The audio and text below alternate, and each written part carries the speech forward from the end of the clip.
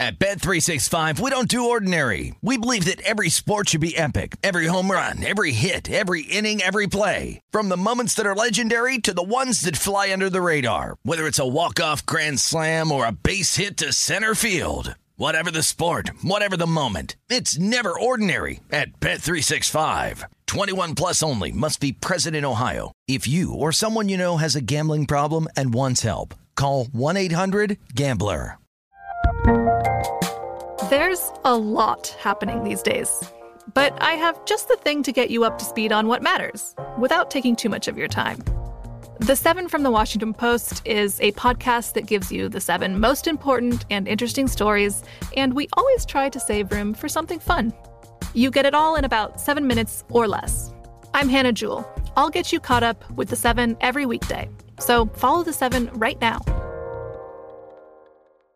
Hey, it's Will Friedle. And Sabrina Bryan. And we're the hosts of the new podcast, Magical Rewind. You may know us from some of your favorite childhood TV movies like My Date with the President's Daughter. And the Cheetah Girls movies. Together, we're sitting down to watch all the movies you grew up with and chat with some of your favorite stars and crew that made these iconic movies happen. So kick back, grab your popcorn, and join us. Listen to Magical Rewind on the iHeartRadio app, Apple Podcasts, or wherever you get your podcasts. Brought to you by State Farm. Like a good neighbor, State Farm is there. We are the voice of NASCAR. The green flag is in the air, and we are underway. The Great American Race. The Motor Racing Network. NASCAR Cup, Xfinity, and Craftsman Truck Series Racing live on your hometown radio station and MRN or NASCAR.com. Martinsville, Talladega, the Chicago Street Course. We have the side-by-side action and last lap passes for the win. Photo finishes. Ryan Blaney will win. The voice of NASCAR, the Motor Racing Network. This is the Chicago City Cast with Danny Burke, presented by BetRivers. What's going on, ladies and gentlemen, and welcome into another edition of the Chicago City Cast, presented by BetRivers. I'm Danny Burke, your host, at DannyBurke5, or you can follow along on Twitter. Hope you're doing well on this Tuesday afternoon, and hope you're looking forward to some good baseball around these parts in the Chicagoland area. Top-tier pitching matchup to look forward to tonight. Dylan Cease taking on Justin Verlander. How about them Sox last night, baby? Actually coming back and getting a late heroic win. I mean, for that to happen with this White Sox team in this season is nuts as is, but let alone having it happen against the Astros, who have the best bullpen ERA in baseball. Incredible. You tip your cap to the White Sox. Could be a season-altering win that sparks a lot of momentum toward the final stretch of this season. Well, you'd think that, and it could happen, but you got to get over one huge bump tonight, which is the aforementioned Justin Verlander, who is the favorite to win American League Cy Young at -148, and Dylan Cease behind him at +170. So we'll get into that game. I'll share my thoughts in a second, and of course, we'll get a preview of the Cubbies tonight, looking to avenge their loss last night against the Nationals. And in part 2 of this episode, folks, we got a very special guest joining us. You know him, you love him on 670 The Score. Danny Parkins, at Danny Parkins on Twitter, host of Parkins and Spiegel, Monday through Friday, 2 to 6 p.m. Central Time on your local airwaves. Very excited to talk with Danny, been a fan of his for quite some time. Love listening to their show when I'm driving into the BetRivers Sportsbook on the way to my own show. But look, we're going to get into a lot of things with Danny. We're going to talk plenty of Sox. We're going to talk about the AL Cy Young. We're going to talk about the matchup with Verlander and Cease tonight. And naturally, we'll talk plenty of Bears. Looking forward to week 2 in NFL preseason. His thoughts on their overall regular season win total. We will discuss if Darnell Mooney can emerge as a top receiver in the NFL. Can Cole Kmet finally come into his own? And then I had to ask him about the whole Roquan Smith debacle. I mean, what the hell is going on with Roquan now? Man, they're all over it, though, on his show. And at 670 The Score. I think they got their own investigative reporter trying to figure out who his pseudo-agent is. And, just really what can we expect out of Roquan at the end of the day? Is he going to suit up or not? Well, we'll talk about that with Danny in the second part of this episode. Really a great interview. Big shout out to Danny Parkins for making some time. He was very gracious with his time. We went on for a little bit longer than we probably expected, but hey, it's easy to do that when you're talking about the things you love. And even though the things we love here in Chicago sports aren't the most successful, doesn't mean we're not going to talk about it nonstop. So yeah, again, really fun interview. Hope you enjoy it as much as I did. But before we get into all of that, I do want to spend this first part of this episode talking about my preview for the Cubs game and the Sox game tonight. So really quick, brief recap. Last night we went 1-1 with our baseball plays. I ended up pulling the trigger on the no run in the first inning for the Sox and the Astros. And of course, 2 runs get scored and then they go scoreless all the way to the freaking bottom of the 8th. I should have just stuck with my gut and went full game under. Hindsight, I get it. I understand, but look, I'm going to be salty about it for just a second, but I am happy to see the Sox come back and win that game. As a -110 ticket holder for them to win the Central, as all you listeners very well know. We talk about that pretty much ad nauseum, but this race has been incredibly fascinating, and it's going to get even more tricky now depending on what happens with the matchup tonight for the Sox against Justin Verlander. But yeah, so 1-1, we lose on that. We win on the Giants on the run line. Yeah, that was a nice win. Play we gave out on Rush Hour. Remember, you could tune into Rush Hour Monday through Friday, 5 to 6 p.m. Central Time, live out of the Bet Rivers Sportsbook. If you can't make it down, you can always check us out at VSiN.com or the VSiN app, the Marquee Sports Network, Fubo TV, Sling TV, the Xfinity app, and YouTube TV. So all over the place, and plenty more plays dished out on that program as well. So 1-1 on the night. That brings our baseball record this year to 59, 50, and 2. Hoping to get the W column back up there once again. Perhaps there will be some good opportunities tonight, and perhaps it begins at Guaranteed Rate Field with the late game winners, the Chicago White Sox, taking on the Houston Astros in what should be a top-tier pitching matchup. Justin Verlander taking on Dylan Cease. Where do you think they had this line open at Bet Rivers?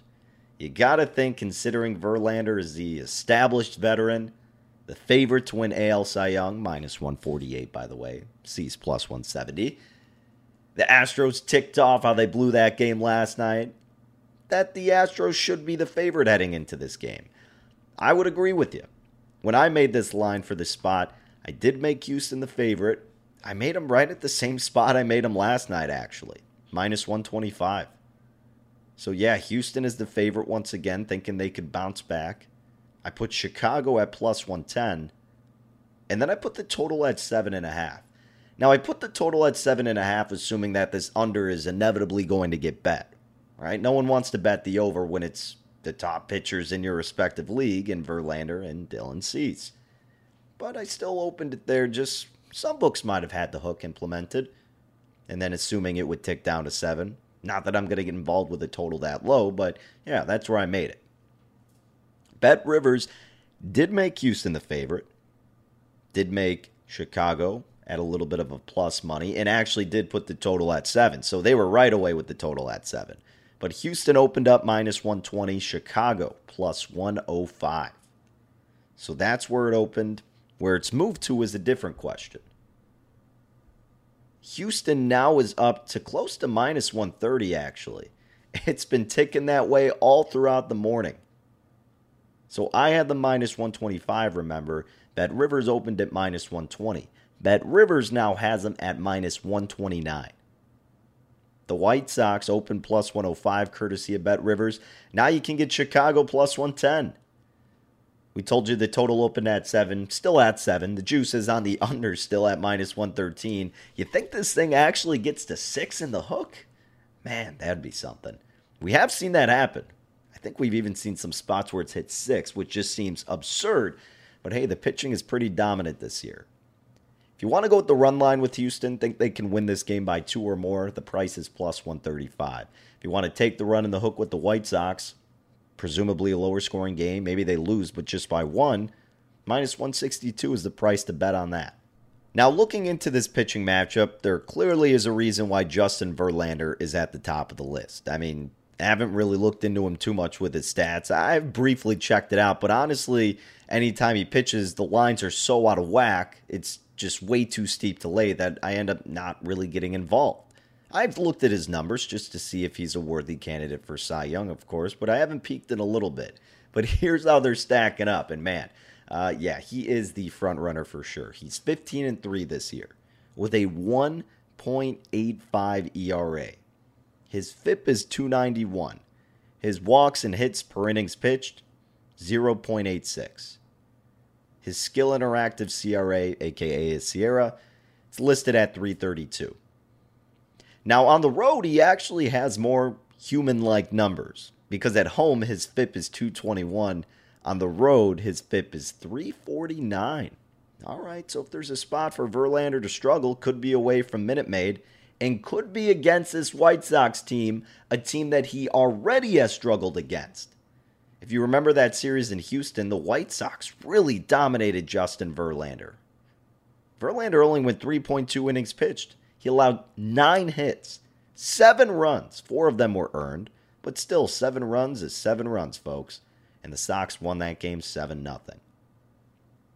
Verlander overall has made 46 starts against the White Sox in his career, going 22-14. With a 3.72 ERA, he owns 4 complete games against them, his highest total against any team. So yeah, that sounds about right. Man. I mean, look, they got to him once this year, though. You think they can manage to do it again? Is this the perfect opportunity for them to do it again based on the momentum they potentially captured after last night? Or are the Astros coming and ticked off that they blew that game, that they couldn't produce more offense? Is Verlander going to have sort of a chip on his shoulder saying, nah, this young gun ain't taking over. I'm still the top dog here. This is a huge pitching matchup in the AL Cy Young battle.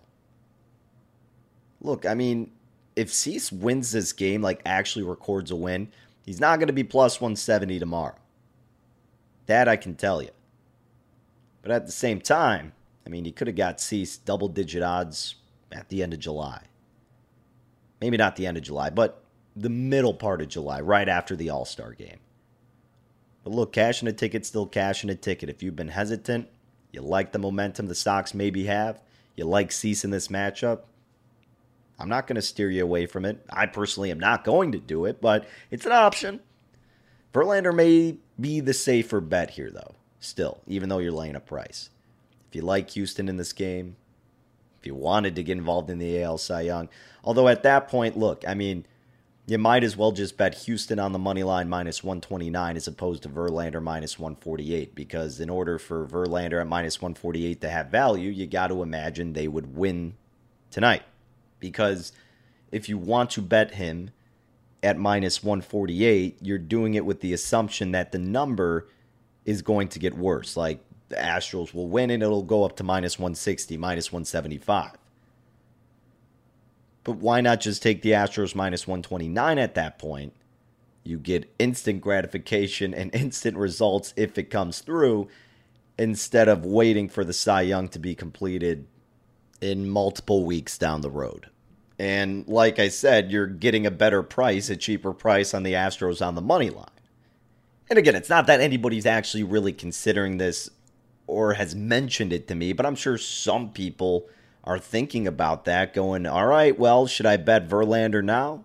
It's a big pitching matchup tonight. I still want to get involved in the AL Cy Young. Look, at the end of the day, there's really no value at this point in the AL Cy Young. And I get a lot of times I'll still say, hey, cashing a ticket is cashing a ticket despite what the price is. But the only value right now, if you just wanted to get involved, would have to be with Dylan Cease at plus 170. But you have to bet that with having confidence in the White Sox winning tonight. I don't believe Dylan Cease can capture the AL Cy Young unless he has an outstanding performance capturing a dub against the man in front of him, Justin Verlander, tonight.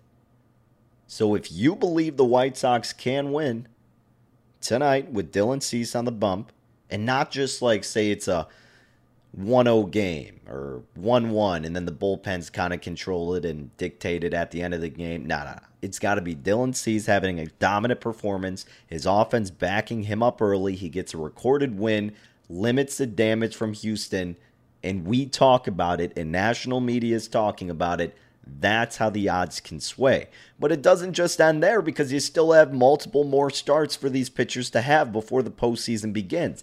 That's why still it's not solidified, but Cease damn near has to be perfect from this point on. Being on the Astros and being Justin Verlander helps Justin Verlander. Dylan Cease has a long way to go still to get established, such as Justin Verlander is. So he's got a way higher mountain to climb. So that's why, again, at the end of the day, probably not worth the bet. Just keep your focus on the individual game. So, again, sorry, a little bit of a sidetrack here, but yeah, Verlander didn't have the greatest outing against the White Sox, but in his career, he owns 4 complete games against them, his highest total against any team.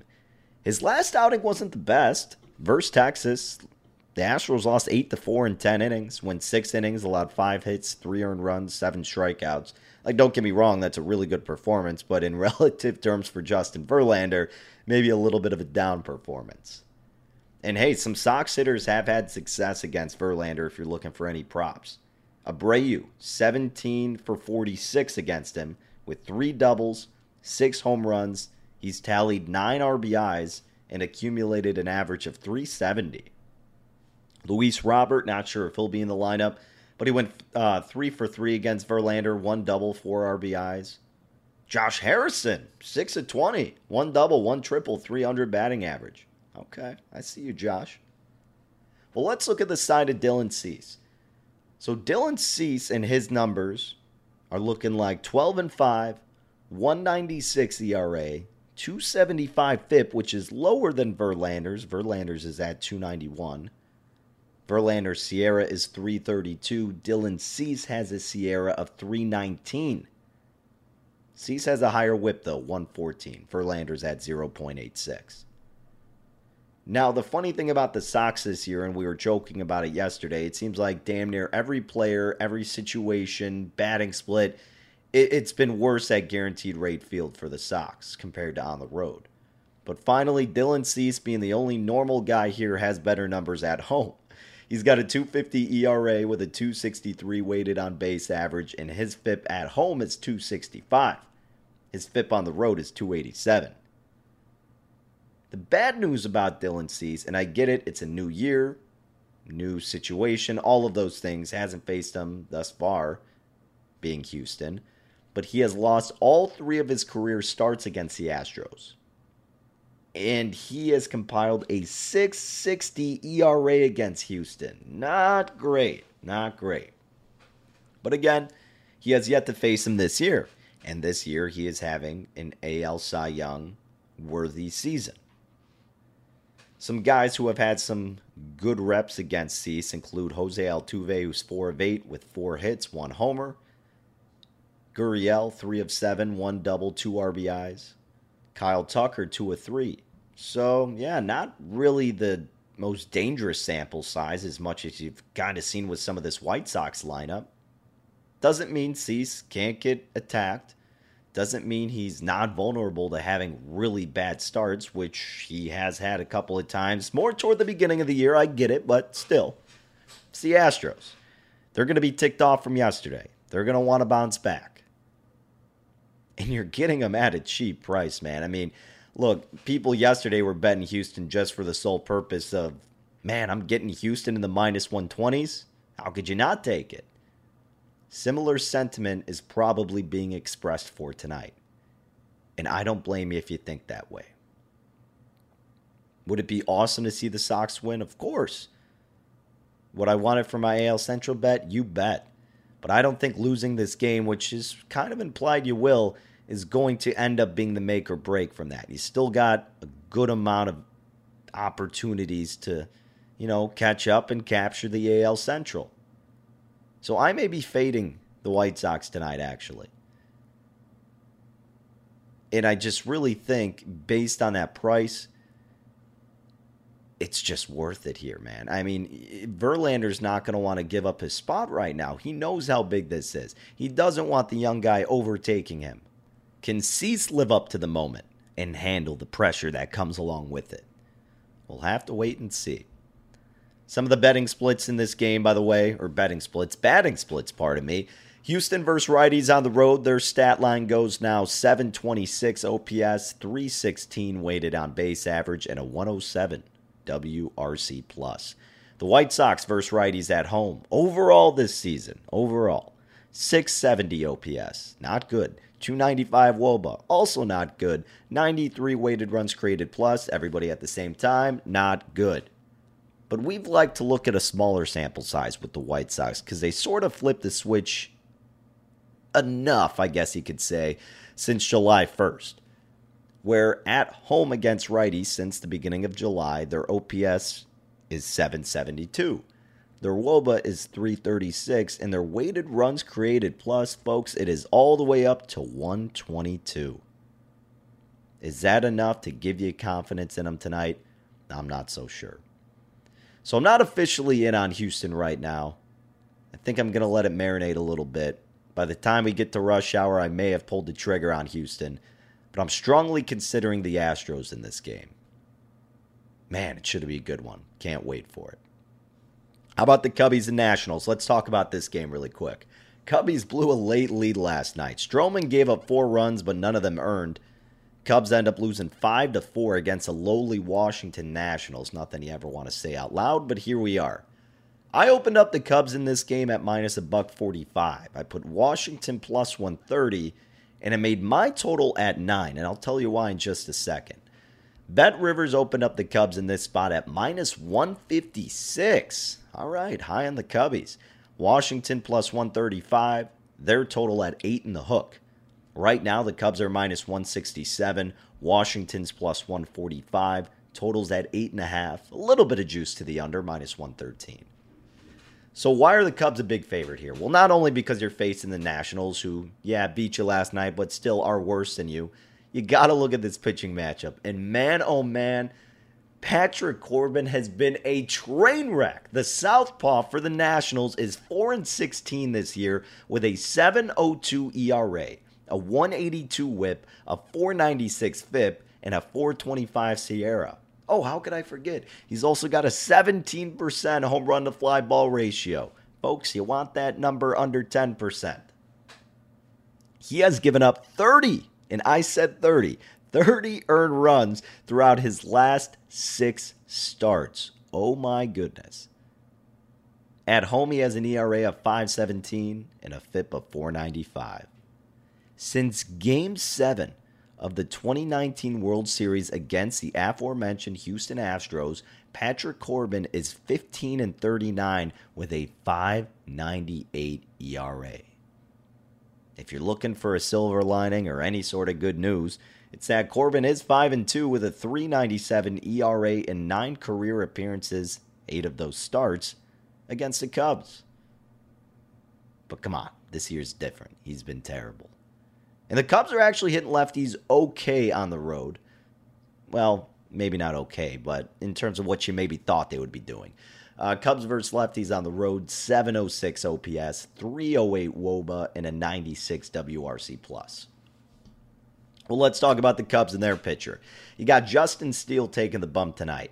Now, the tricky part about backing Justin Steele is that he has struggled on the road before. But overall, his numbers have settled down. Keegan Thompson's more of the guy where you really got to be cautious about his home and road splits. But Steele has kind of evened it out. But this year, Justin Steele is now 4-7 with a 3.63 ERA. He's got a high whip, which isn't ideal, 1.41. But he's got a great FIP at 3.28 and his SIERA is 3.87. His most recent start actually did come at home against Washington, where there he went 6 innings, allowed 8 hits, 2 earned runs, 9 strikeouts. Cubbies won that game 4-2. But his ERA on the road is high, 4.71.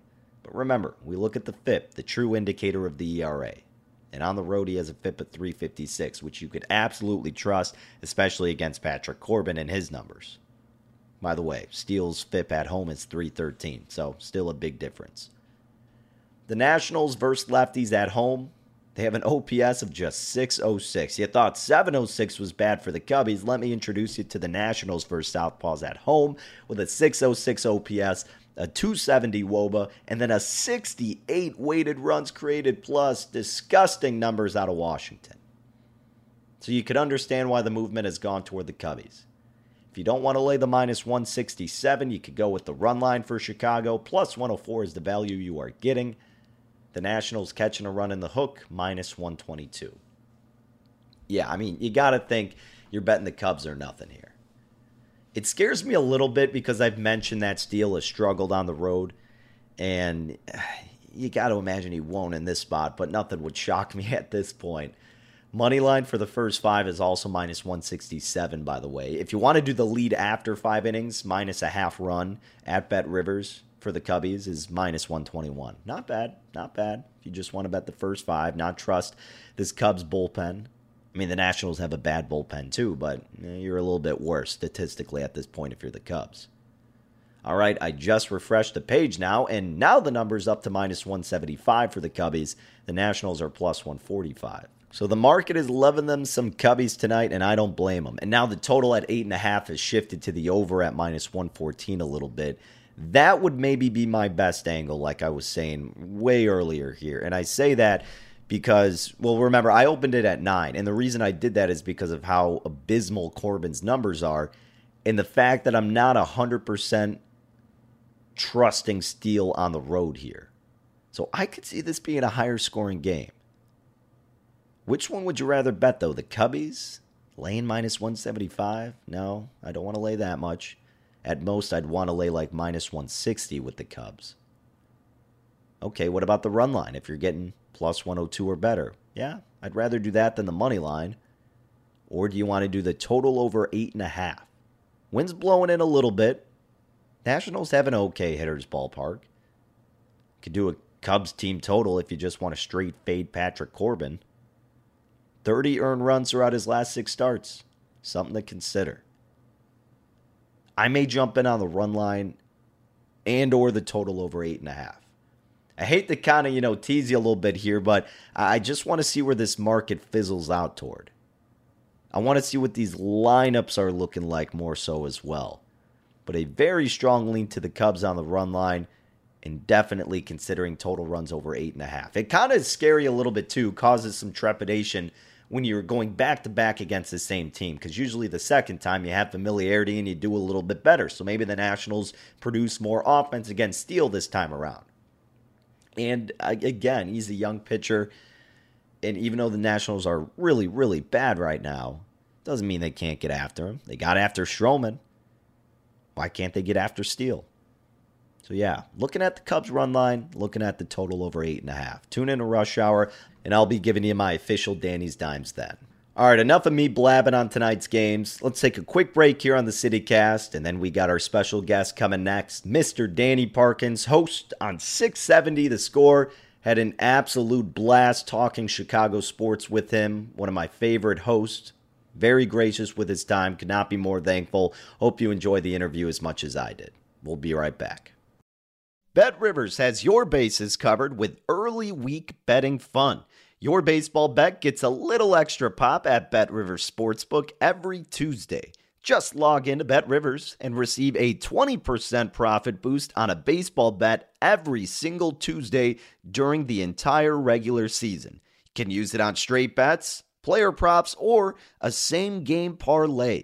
You decide. Log on to the Bet Rivers app or go to BetRivers.com and get your 20% profit boost today. Not valid for any participant of the Illinois Gaming Board statewide voluntary self-exclusion program. Must be 21 years of age or older. If you or someone you know has a gambling problem, crisis counseling and referral services can be accessed by calling 1-800-GAMBLER. That's 1-800-426-2537. Alrighty, folks, welcome back to it. It is the Chicago City Cast presented by Bet Rivers. You know me, Danny Burke, but now we're lucky enough to be joined by one of the best radio hosts Well, actually, the top-rated radio host here in the Chicagoland area, and that is Danny Parkins at Danny Parkins, where you could follow him on Twitter. And, of course, catch him hosting Parkins and Spiegel on 670 The Score, Monday through Friday, 2 to 6 p.m. Central Time. And, Danny, I know just like us here on all the shows that I've been doing with VSiN and whatnot, these summer months sometimes can be a little bit of a grind to get through, but it makes it a little bit easier when you have some sports betting content to get you through these months. And man, I mean, with the Bears preseason starting up, and especially on the South side with the White Sox, it's been pretty exciting. How have these months been treating you? You know, it's always good. And Danny, thanks for having me on. It's always nice to talk to another adult Danny. Keep fighting the good fight, man. Don't give in to Daniel or Dan. Okay, stay young. So yeah, man, it's been good. The White Sox are crazy disappointing, but that leads to interesting discussion. We had the Cubs trade deadline that wasn't, and then it's always just waiting for football season right around the corner. But yeah, there's never an off season for the sports gambler because there's a golf tournament or a UFC card or a West Coast baseball game that you can fire on if you want to. Absolutely. It's great, man. And yeah, I know in terms of our name, you're right. I mean, it's great to have a fellow older Danny, because every time I introduce myself, they're like, "You sure you don't want to go by Dan?" I'm like, "Nah, I'm fine with Danny. That works for me." So yeah, we'll keep holding on to that as long as we can. But yeah, hey, you're not an accountant, right? You know? Yeah. You talk about sports gambling. You can be exactly. Danny. I don't need to be taken that seriously. So yeah, it's fine. We'll get by that way. But look, Danny, you mentioned the White Sox, and we were saying last night, I mean, what a comeback. And it's just something the White Sox needed. And it just felt like they were a team that was almost never going to get that signature type of win, let alone against a team like the Houston Astros. I mean, they'd been shutting you out all game, and then you finally get the offensive spark in the 8th inning, and you close it out in the 9th, sweat-free pretty much, which seldom happens with this White Sox team. But now they're about 2 games back, right? And if you look at some websites like Fangraphs, they have their percentage to make the playoffs, and it keeps adjusting based on the strength of schedule and what just happened. But you get the Guardians 2 games ahead. They're 58.5% chance to make the playoffs. And then Fangraphs has the White Sox at about 50% chance to make the postseason. If you look at their odds, man, I mean, this thing has gone back and forth, but right now Cleveland's plus 115 at Bet Rivers. The White Sox are plus 180. And then you get the Twins at plus 250. Have you gotten involved in this division? If not, what would you maybe look at? Yeah, I was involved with the White Sox, I don't know, at this point, like 6-8 weeks ago, like around plus 140. So I don't have the best of the number. At some point, you just have to concede that they are what they are. And if they are turning the corner right now, in the middle of August against the class of the American League who made light work of them in the postseason last year, like, good for them. I'm rooting for it. I'm rooting for the story. It's better for both of our jobs if teams are good and playing big games and playing in the postseason. But at some point, they're just so disappointing, and they'll go through a stretch against 19 games against teams in their division, and they'll go 10-9, and then they'll play 19 games against teams below 500, and they'll go 11-8. And it's just, it's mediocre. It's treading water. If they were in the AL West or the AL East, we would have been done talking about the White Sox, 70 games ago. So they're a product of their division, and they're crazy talented. So we know that they can turn it on, and they've been a playoff team each of the last 2 years. Dylan Cease, tonight's game against Verlander is an amazing sporting event. Number 1 and number 2 in the AL favorites for Cy Young. The game that Verlander had his worst outing of the season when the White Sox tagged him for 4 runs was against, obviously, the White Sox. Dylan Cease has this crazy 14 consecutive start streak of only allowing 1 or 0 earned runs. So, sports as an entertainment product is to just give you big games and big moments and things to look forward to. And even in this crazy, disappointing, frustrating year, the White Sox are giving you that. But I can't really justify investing much more in them given how inconsistent they've been.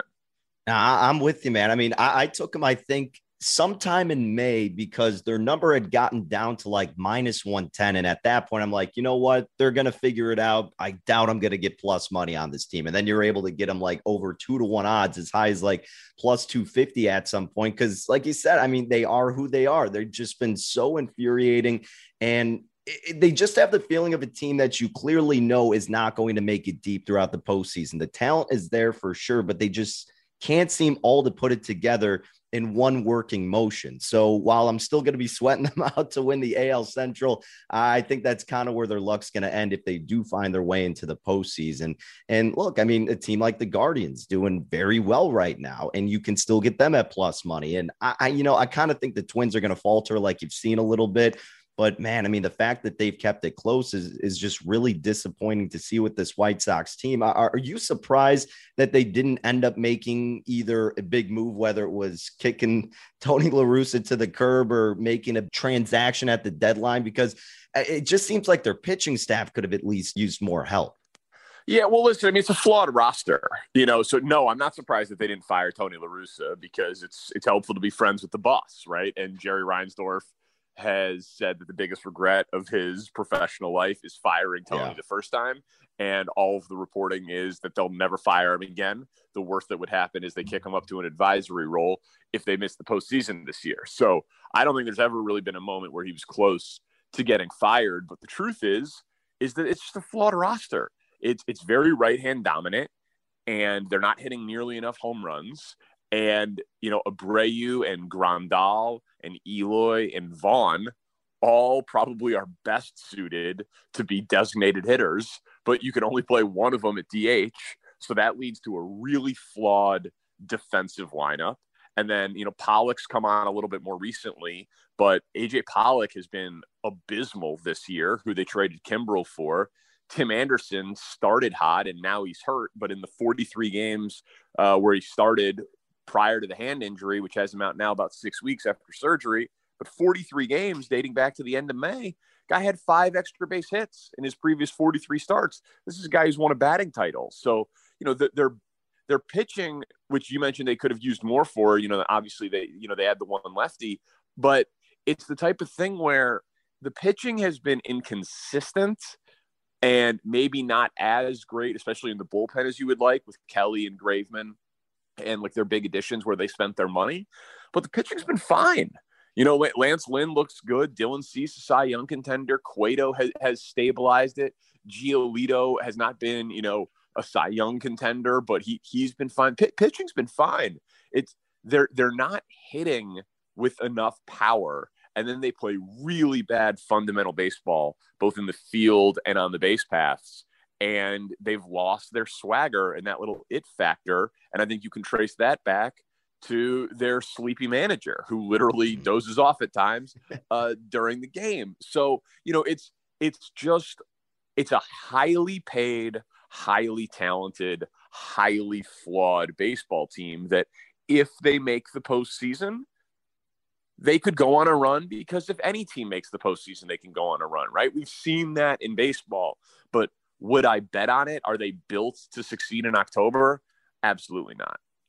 Well, speaking of things you'd maybe bet on, like you mentioned, Danny, big pitching matchup tonight, Verlander and Cease. If you want to get involved right now, at Bet Rivers, the Astros are the favorite, minus $127. On the buyback, you got the Southsiders catching plus 108. Short total, naturally. You got the 2 top pitchers in the American League. So 7 is the number we see posted. A little bit of juice to the under at minus 112.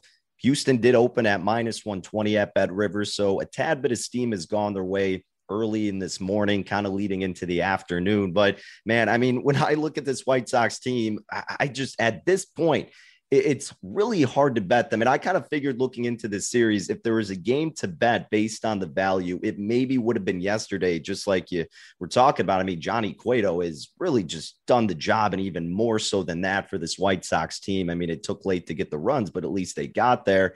Again, it may be a struggle for them to produce some offense tonight. How are you thinking about this one? Yeah, I mean, so like I mentioned, they should have confidence off of last night, and that they're the only team this year to get to Verlander. So those are the factors working in the White Sox favor, in addition to, I mean, betting against the guy who's doing something that hasn't been done in 120 years of baseball history in Dylan Cease is pretty incredible.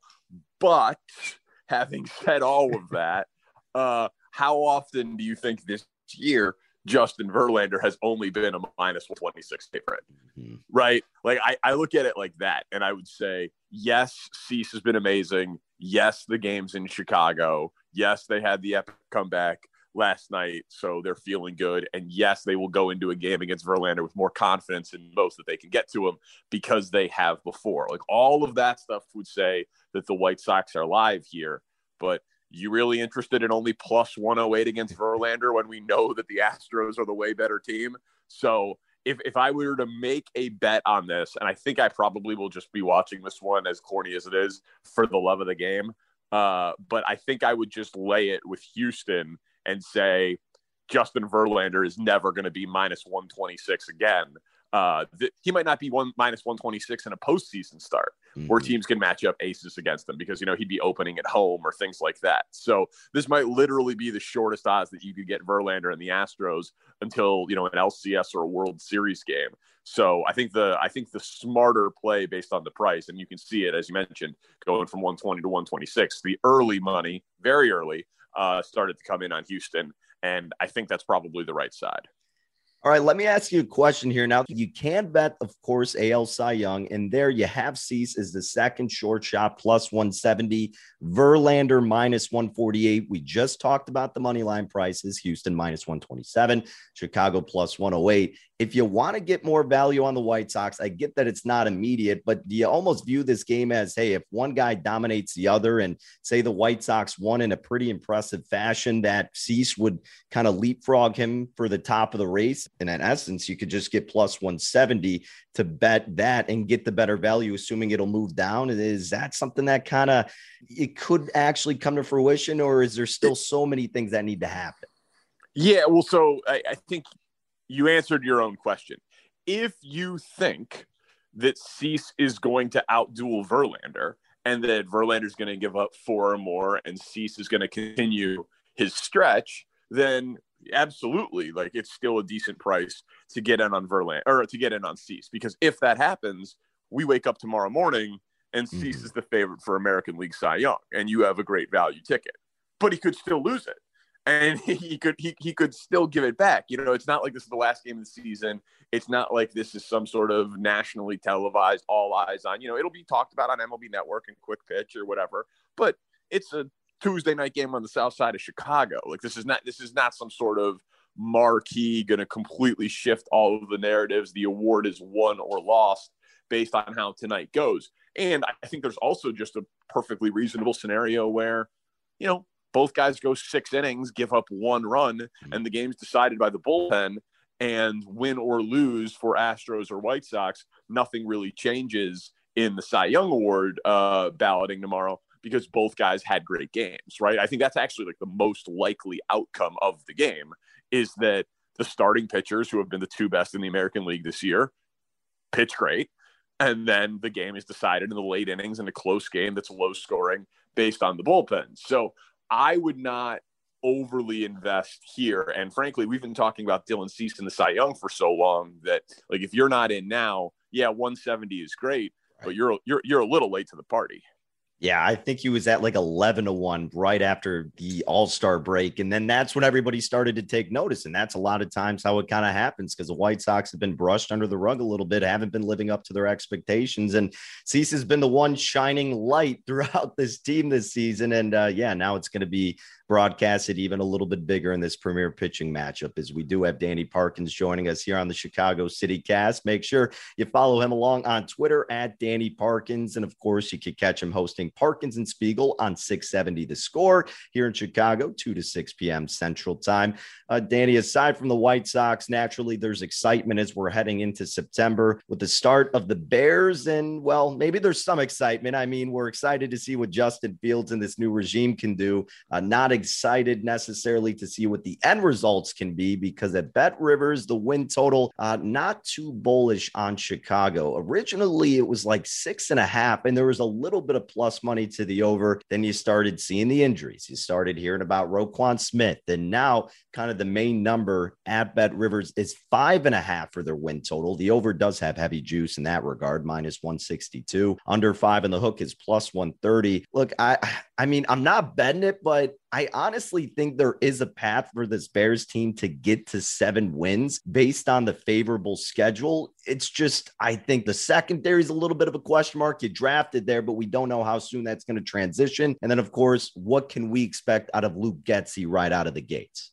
Yeah, I mean, I would look at it like this. The schedule on paper is pretty favorable, but all of those bad teams that you're circling as potential wins for the Bears, they're also circling the Bears as potential wins in those cities. The Bears, what can they hang their hat on? Like, if you had to bet today that they will be a top half of the league, rushing offense, rushing defense, passing defense, like, maybe you lean rushing offense because of David Montgomery, Khalil Herbert, what Luke Getsy has said, Velus Jones, Justin Fields, like, maybe.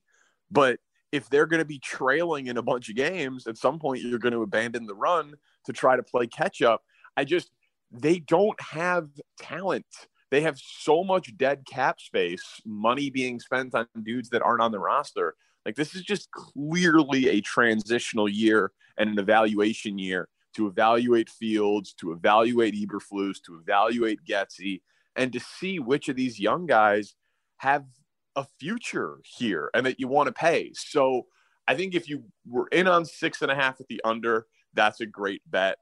At 5.5, like, could they try hard their way to 6 or 7 wins? Absolutely. But let's be honest, man. Like, we're talking about this roster right now, and yeah, they had a bunch of guys out with injury for the first preseason game, but the injuries so far are pretty short term. How about have like an injury to Jalen Johnson or Darnell Mooney? You know, like, if the Bears have even a smidge of bad injury luck to the few really good players that they have at premium positions, this team could be the worst team in football. So I don't look at it as there's any real value in betting the over. Personally, I know that that's the side that you'd have to take in terms of like the number coming down and missing the best of the number at 6.5. But I would be a stay away at this point because I do think that there's a pretty low downside for this team.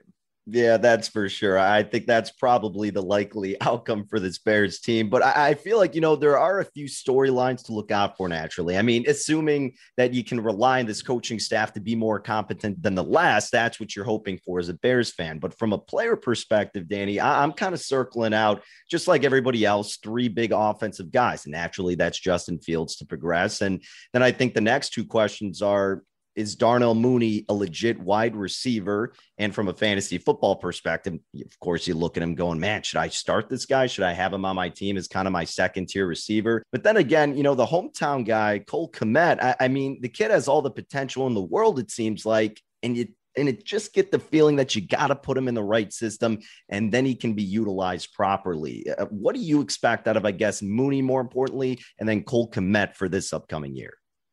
So I got a big bet on Mooney over 900.5 receiving yards. I think that number's terrible. And it's been bet up to, last I checked at Rivers, 950.5. I mean, the guy had over 1,000 yards with 140 targets last year with multiple different quarterbacks, Allen Robinson on the roster, and an incompetent head coach.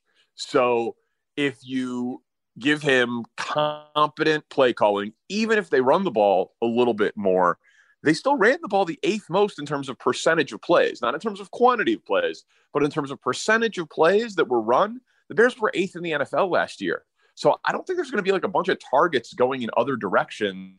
And Cole Kmet was 2nd on the team in production last year in the passing game. So like, I think that can still continue. And Kmet, who had 60 catches last year, maybe he takes a leap and has 75 or 80 catches, which would be amazing. And I think that that's in play. And I think what he really needs is red zone production, right? I mean, 60 catches for a second-year tight end is pretty good. considering all of the limitations that they had in their offense. So I definitely still think there's a ton of upside for Kmet, especially in the red zone. But I think Darnell Mooney is legit. Like I've said that I think his absolute ceiling is Stephon Diggs, who's clearly, a number one receiver, top 10 guy in the league. I'm not saying he's there right now. I'm not saying he's going to make a Pro Bowl this year, but I do think he will be a Pro Bowler. Everything about his makeup, I just really like. All the cliche stories of the guy shows up at the practice facility at 1 a.m. to get in extra work. The guy bought a jugs machine for his condo with his first NFL signing bonus. Like, he talks about wanting to be the best receiver in football. He went and trained with Justin Fields in Georgia in the offseason. Like, him and Fields very clearly have a good rapport, and he very clearly is going to maximize whatever the top level of potential is there in Darnell Mooney's God-given ability. He's going to realize it. So I definitely think Darnell Mooney is a viable fantasy wide receiver too. No question about it. I think he's being underdrafted. And I think that they're going to be down in enough games where Fields is going to have to target him, 10 plus times a game. So I like Mooney statistically, even on a bad passing team this year. I'm right there with you, Danny. Couldn't agree more. Should be a big season for Darnell Mooney. And you're right. I mean, there's been incredible movement for his total receiving yards. 950.5 is what it's up to. Over is at even money. Unders minus $134. Total receiving touchdowns at about 4 in the hook with a little bit of juice. I still kind of like it though. I still like the over at 950.5. Who else is he throwing the ball to?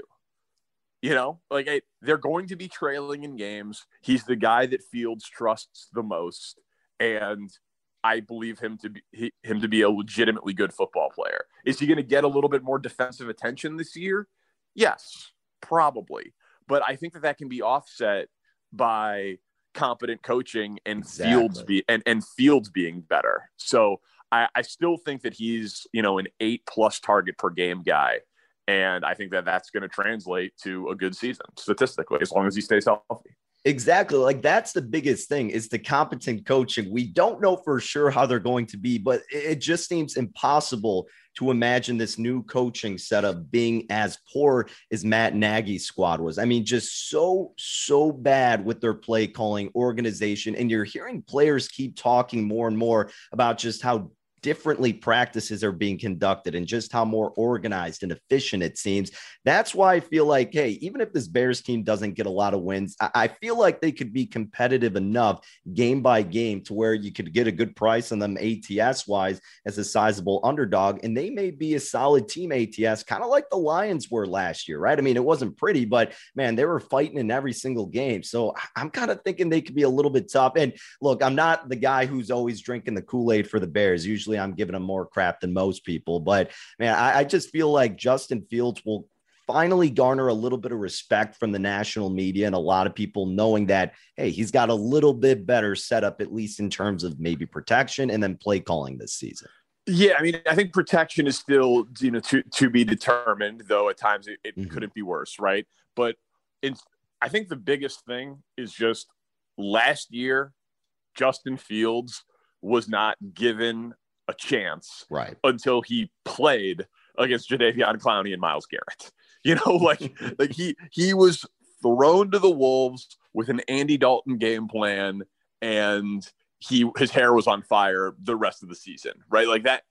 He didn't have a training camp. He didn't really get reps with the ones. I mean, he was at training camp, but he was just a guy who was there. They weren't doing anything particularly special or curated for Justin Fields, which is insane given that Andy Dalton was a one-year stopgap measure and Fields clearly was the future of the franchise at quarterback for better or worse. With Getsy, he's the day one starter and he is installing an offense for Justin Fields from OTAs and minicamp. So if nothing else, he should be hitting week one with the lessons learned from last year and the fact that the offense was built and curated around his skill set. And that seems like a fairly low bar because it is, but at least we're at the point where we know that for better or worse, the offense has been designed with the quarterback of the Bears in mind, which is a fairly novel concept. Okay, Danny. Well, hey, I got to ask you about some preseason, my man. I know some people kind of scoff and chuckle at the idea of betting it, but a lot of people thrive on betting the preseason, and I honestly love it. I mean, the past couple of years, I've been betting it a lot more consistently, and it's actually been pretty profitable because, well, the nice thing about preseason, you know who's going to play for how long, what the narrative is kind of going into the game. Like I bet the Bears on the money line this past week, figuring that their starters will get a little bit more reps. And that wasn't necessarily the case, but younger guys who had a lot more to prove had to fill those roster spots. Eberflus wanting to make a good impression, all those kind of things. And then another game, for example, was the Steelers and Seahawks. And I looked to bet that game over because they had about 5 quarterbacks who were competing for their jobs. Mason Rudolph, Mitch Trubisky, Kenny Pickett, Geno Smith, Drew Lock. The Bears now catch the Seahawks this week. The line opened up at 3.5. It's already ticked up to 4 in the hook. I was hoping to get a little bit better of a money line price with the number at 3 in the hook, but that just wasn't the case. And I was kind of hoping it wasn't going to move up to 4.5 so quickly, but that's where we are right now. And I think this is situationally going to be a tough spot for the Bears because, again, you have a true quarterback battle going on in Seattle with Drew Lock and Geno Smith. No other quarterback for Seattle took reps in their first preseason game. Do you give them the nod for this spot, or do you think the Bears could actually keep this one close?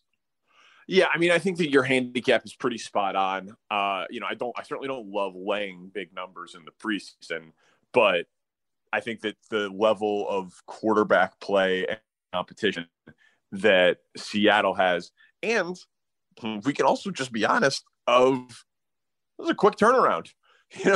Bears played on Sunday and are flying to Seattle on Thursday. Obviously not game planning, no padded practices in between. First road game for this new coaching staff, just like going through the mechanisms of that. A long flight. Like this will be an easier game for the Bears to sleepwalk through a little bit. Now you would think that given the hits principle and guys trying to make the team, it'd be impossible to sleep through, but the Sunday to Thursday turnaround is not an easy thing, even in the preseason. So I think a lot of the factors point to Seattle in this spot. I agree with you. Betting the preseason is fun because it's an information market and you can just look at it and, you absolutely can find out more information than, in NFL week 1 or week 5 or whatever. Everybody knows everything and the lines are as sharp as possible. And a lot of us are throwing blind darts and maybe we're trying to get half a point or a point in line value based on an opening number compared to where it closes at. But it's a really damn tough market to maximize profit on. Preseason, if you grind it a little bit and you feel like you've got an understanding of how one coach is going to approach it versus the other, you can make a move. So I have no judgment towards betting the preseason. I do it every week as well. And I'm with you. I think Seattle's the better play in this spot. Danny, you've been very generous with your time. It's been an absolute blast, my man. But before we let you go, I got to inquire about Roquan Smith and this whole debacle that's been going on in the pseudo agent. I saw that you guys have your own investigative reporter on the scene, kind of trying to figure out everything. What the hell's happening here? And what do you think ends up happening with Roquan Smith this season? Well, yeah, it's a bizarre story. So the guy who is making calls on Roquan's behalf that the NFL said is not a certified agent and sent a memo out to all the teams saying, don't do business with this guy. He's not a certified agent. He's representing Roquan Smith, is a business manager who does work with NFL players, clearly including Roquan Smith, Charles Cross, the top 10 pick for the Seahawks this year. Looked like he did some stuff with Malik Willis. This guy is a real person who has real connections and does real things, but he can't do this. It's player initiated tampering. Roquan Smith is under contract for the Chicago Bears, and Roquan Smith could be under contract for the Chicago Bears next year with a franchise tag. So Roquan does not have any leverage here. The Bears don't even really, they won't admit this, but they don't even really care about wins and losses this year. If getting a top 10 pick or a top 5 pick, because they're awful, for the first year general manager, when they have $100 million in cap space, is not a bad result for a GM trying to build the foundation of a nucleus of a Bears team that can be a consistent winner. Like the Bears, we talked about their win total at 5.5 or 6.5 games. Man, a weak side linebacker is not making a marked difference in how many games the Bears win or lose this season. So I think Roquan Smith has overplayed his hand here. And I understand wanting to be the highest paid player at your position, because great players, when they come up, it's usually the most recent guy who sets the market. So I don't think that Roquan Smith's contract requests are unreasonable, but I think the method at which he's gone about it, the very late trade request, hold-ins or holdouts, totally common. Kyler Murray was unhappy. DK Metcalf was unhappy. Deebo Samuel was unhappy. But all of those things we knew about him in OTAs and minicamp. The Roquan Smith trade request happening clearly very coordinated on the day of Family Fest at training camp, when the fans are supposed to show up to Soldier Field, and then he invokes the McCaskey name in the statement. He clearly blindsides Ryan Poles. Like, he's playing this for maximum drama, and the Bears have no incentive to meet his price. NFL teams have already spent to the cap, and who's trading, who's giving the Jamal Adams trade anymore? 2 first-round picks for a non-premium position. The Jamal Adams trade looks terrible.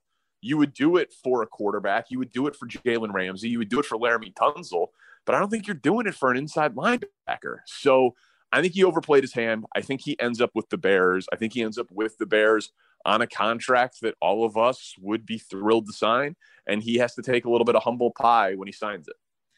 Oh man, it's turning into reality TV with this Bears organization, but would you expect anything less at this point? Probably not. I'm sure a lot of Bears fans will be content to see Roquan back on the field, but you're right. You're just not really going to get that offer, that a great comparison with Jamal Adams. I mean, that clearly didn't work out. And, Roquan, like you said, maybe a little bit too dramatic in what he was asking for. So hopefully they could get that squared away sooner rather than later. And hopefully we could get some at least enjoyable action with the Bears this season. But Danny, thank you again for making some time and hopping on. I'm hoping we can kind of connect once again during the season and see how much more we can sulk in the inevitable sadness as being Bears fans this season.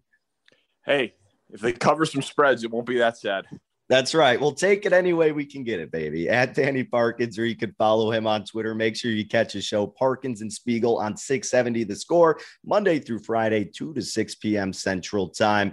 Always a great listen every single weekday. But all righty, folks, that's going to wrap it up for another edition of the Chicago City Cast, as always, presented by Bet Rivers. Thank you for tuning in. Best of luck with whatever you are playing, and we'll catch up again on Thursday. Until then, take care.